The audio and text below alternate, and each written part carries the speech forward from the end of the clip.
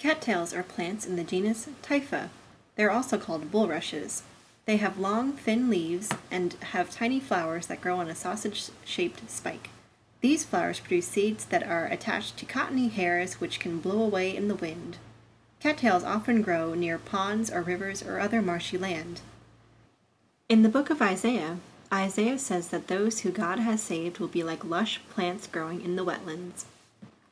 Isaiah 35 verse 7 says, "The burning sand will become a pool, the thirsty ground bubbling springs.